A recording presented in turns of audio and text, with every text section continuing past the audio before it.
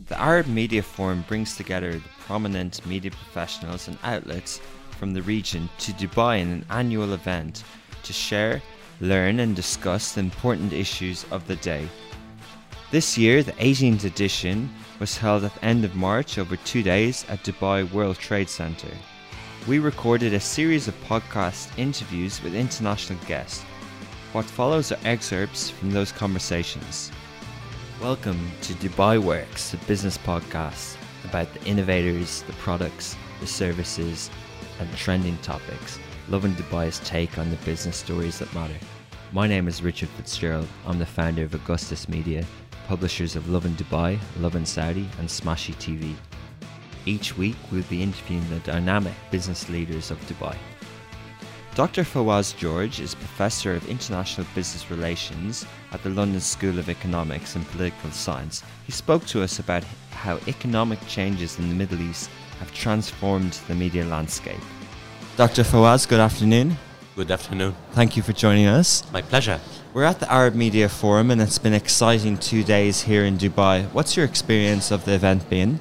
Well, this is not the first time that I participate in the Arab Media Forum. I think for me as an academic, this is a very, very important experience. It allows me as an academic who basically dabbles in the world media to really put my finger on the pulse of the Arab media. What's happening? What are the major trends? How are the media, Arab media, cover the world? The relationship between media and politics, and of course my interactions with Arab journalists really enriches my understanding and my knowledge of the international relations which I teach at the London School of Economics. We then spoke to Amjad Taha, a political analyst and author of The Deception of the Arab Spring and head of research and studies at the British Middle East Centre. The Arab Spring obviously, came about from the masses, from the public. It was on social media. It was kind of an uprising in certain countries. And you alluded to how the leadership here in the UAE has shown a different path and a different direction. You mentioned the future, and obviously Dubai is hosting Expo 2020 with the tagline of Connecting Minds. How important do you think leadership and visions like that are for the future of the region? It's really important, and it's good that you mentioned that. Look, if we look at this, the Arab Media Forum, it has a different vision. Look who is running this. It's a female who's running that. It's a woman who's running this. Now we're talking about here Mona Al-Murri, who is the president of the Dubai's Press Club and a chairperson of the AMF organizing this event itself. Now a female is running this forum, which means that this is the revolution the Arab world wanted. More rights for a female, more participant.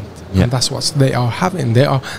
She's participating. She's not just participating. She's organizing and she's managing the influence of the future and the change of the future for the Arab media. Yeah. She's participating in a large scale here. We're talking about, and of course, if we're going to talk about the leadership, I think the leadership, our leadership around the Arab world or in general in the world, we need a humble leadership such as His Highness Sheikh Mohammed bin Rashid Al Maktoum, the Vice President and the Prime Minister of the UAE and the ruler of Dubai.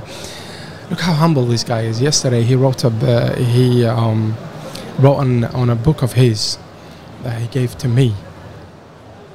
He said, "Brother Amjad, this is a book of mine that you may read and it may help you out in the future." Very now, nice. when His Highness says brother to the person who is just an author or an analyst or someone, says a brother, that's a quite humble person. This is kind of people, this is the kind of language that we need to speak into or speak with our future generation.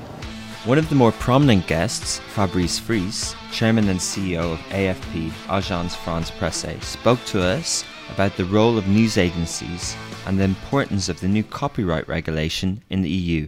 How is your industry faced the disruption of digital media, and has there been more social media journalism, and have other people tried to provide different services and different sorts of assets that may be a challenge to AFP?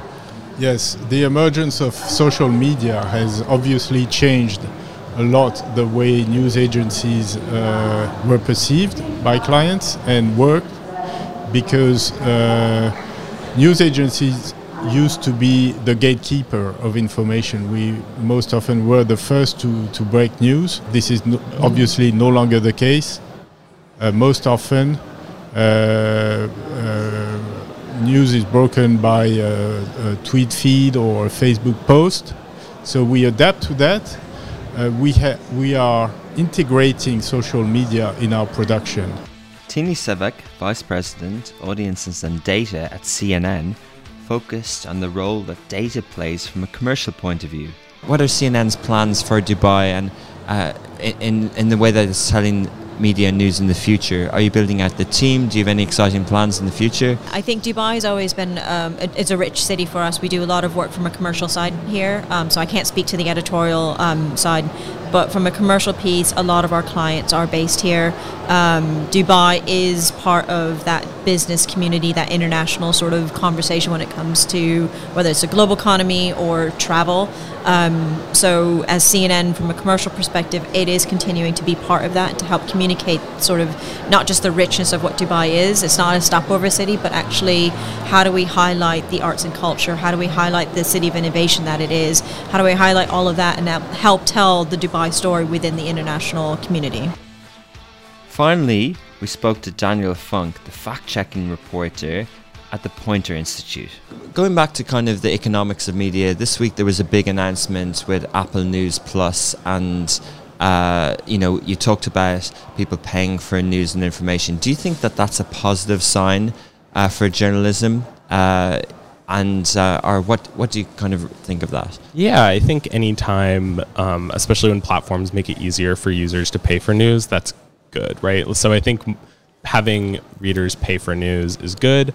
If more readers want to pay for news, that's also good. It shows that what we do matters, which we all know, but it needs to matter to our audience. And that just takes it all the way back to history, right? So back in the day, people had to read their local media outlets. They had no choice. Now they do have a choice, and we have to make this appeal to people why they should be reading us and not just reading things on their Instagram feed that aren't from trusted news sources.